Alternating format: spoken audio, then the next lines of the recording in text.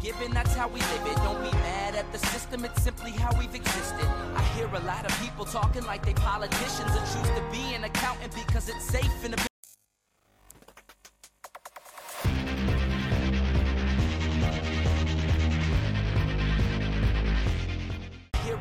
Hey Hippo Nation, what's happening? Bryce back here again with another video to follow up the one I made yesterday about the top 3 best things to flip on eBay. Today I'm going to tell you my least 3 favorite items to also sell on eBay. So between me and Rick, we're going to have a good video. So let's get right into it. So third least favorite thing that I've discovered to sell on eBay is, drumroll please, it's vinyl albums. So, for those of you who don't know what vinyl albums are, they're starting to make kind of a comeback. So back in the day when, well, let me think, my parents are in their 50s now. When they were around in their 20s, 30s, vinyl albums were a pretty common thing. CDs hadn't really been around yet. They weren't mainstream. These vinyl albums, I have a couple actually, ironically enough. They're pretty big. I use them because I like to collect them for art and purposes like that. So here's one from Blink-182. If you haven't listened to the California album, it's excellent. Green Day, Revolution Radio, also another good one, and I have American Idiot on vinyl too. I just like to collect these because they're fun. They make for good artwork in my room. But, so, I'm going to give you guys a little context behind it.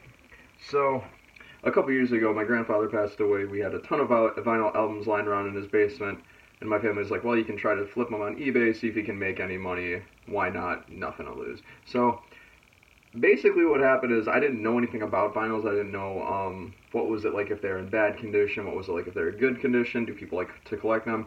Well, I learned the very hard way that the answer was I knew nothing to all of those answers, so I'd get some very upset buyers who would give me this space and then make threats and things like that, which was not fun. And another thing that really sucked about it was the fact that shipping them was an absolute BITCH, if you know what I'm saying. I'd have to make the boxes by hand. They took forever, and I'd make really small profit margins on them, even when I got them for free. That's bad. I think I made like maybe $4 on vinyl album, which, you know, for putting them out for, or at least getting them for free, I think that's really great. If you can make anything off of getting it for nothing, guys, that's money. Even if you make 25 cents, I just sold something today, I only made 25 cents on, it's still one step closer to whatever your goals are. So it wasn't the fact that the margins weren't high, it was the fact that I went through a lot of trouble and a lot of grief to get those out, and half the time people would be upset anyway. So that's why I'd say that vinyl albums are my third least favorite thing to sell on eBay. So if I were you guys, I'd be avoiding those like the plague. So, second least favorite thing to sell on eBay, I had it in my mind, it was between 2 and 1. Now I gotta make the call here. My second least favorite thing to sell on eBay, I'd say, is board games. So, the issue with board games is they have a lot of really high potential. You can find them at almost any garage sale, any Goodwill, anywhere you can think of. Pretty much people are getting rid of their board games. And the trouble with board games is the fact that if you don't have a lot of the original pieces, the box is heavily damaged, it severely limits the value of the board game. So for example, you could have I'll give you another example. I've got a Chicago Cubs Collector's Edition Monopoly at my house. I used to play a lot when I was younger, and I was like, well, I don't really play anymore, so I'm going to try to flip it and sell it. Well, the problem is the box is beaten to shit, so it's not nearly worth as much. I think I might be able to get like $5-10 for it, which, you know, like I said, it's better than nothing. It still brings me one step closer to my goal. But the issue I have with board games in particular is the fact that if you buy them from like a secondhand store, even from other people like Goodwill or anything like that, you have to bring them all the way home, try to figure out, okay, what condition is the board in, is anything missing, and if things are missing, you can't get your money back because it's Goodwill.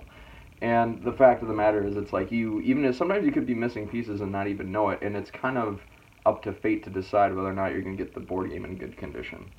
Now, my caveat to that is, one time I was looking at board games at Goodwill, and I found an American pinball machine for $7, and I sold it for $120. That was by far my biggest flip. I'll make another video about that later.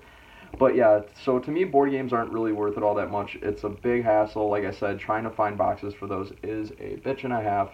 Sorry for the swearing. It's just not fun to ship those. Try to check the condition. Try to make sure that all the pieces are there, etc. and so forth. It's just really monotonous and boring. But on the flip side of that, no pun intended, The good thing about board games is that you can actually sell individual pieces. So what I mean by that is maybe if I had that Cubs Collector's Monopoly, maybe I don't want to sell it as a whole set. Maybe I want to sell just the little pieces of it because maybe somebody else out there is missing those pieces. So you actually might be able to get a little bit of value in that because people will be willing to pay a higher premium for just a couple of pieces rather than paying money for an entire set. So there's actually some good flexibility in board games. I just never got good at it, and I was really turned off to it. So my number one least favorite thing to sell on eBay for a profit is, drumroll please. See, Ricky's even upset about it.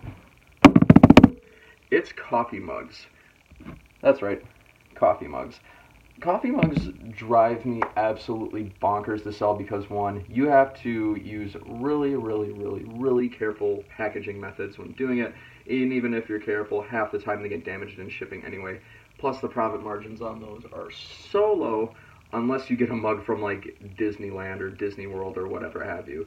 I mean, the good news is you can buy them for really low price points. Like, you can get them for a quarter or as high as $1 in some cases, depending on where you go.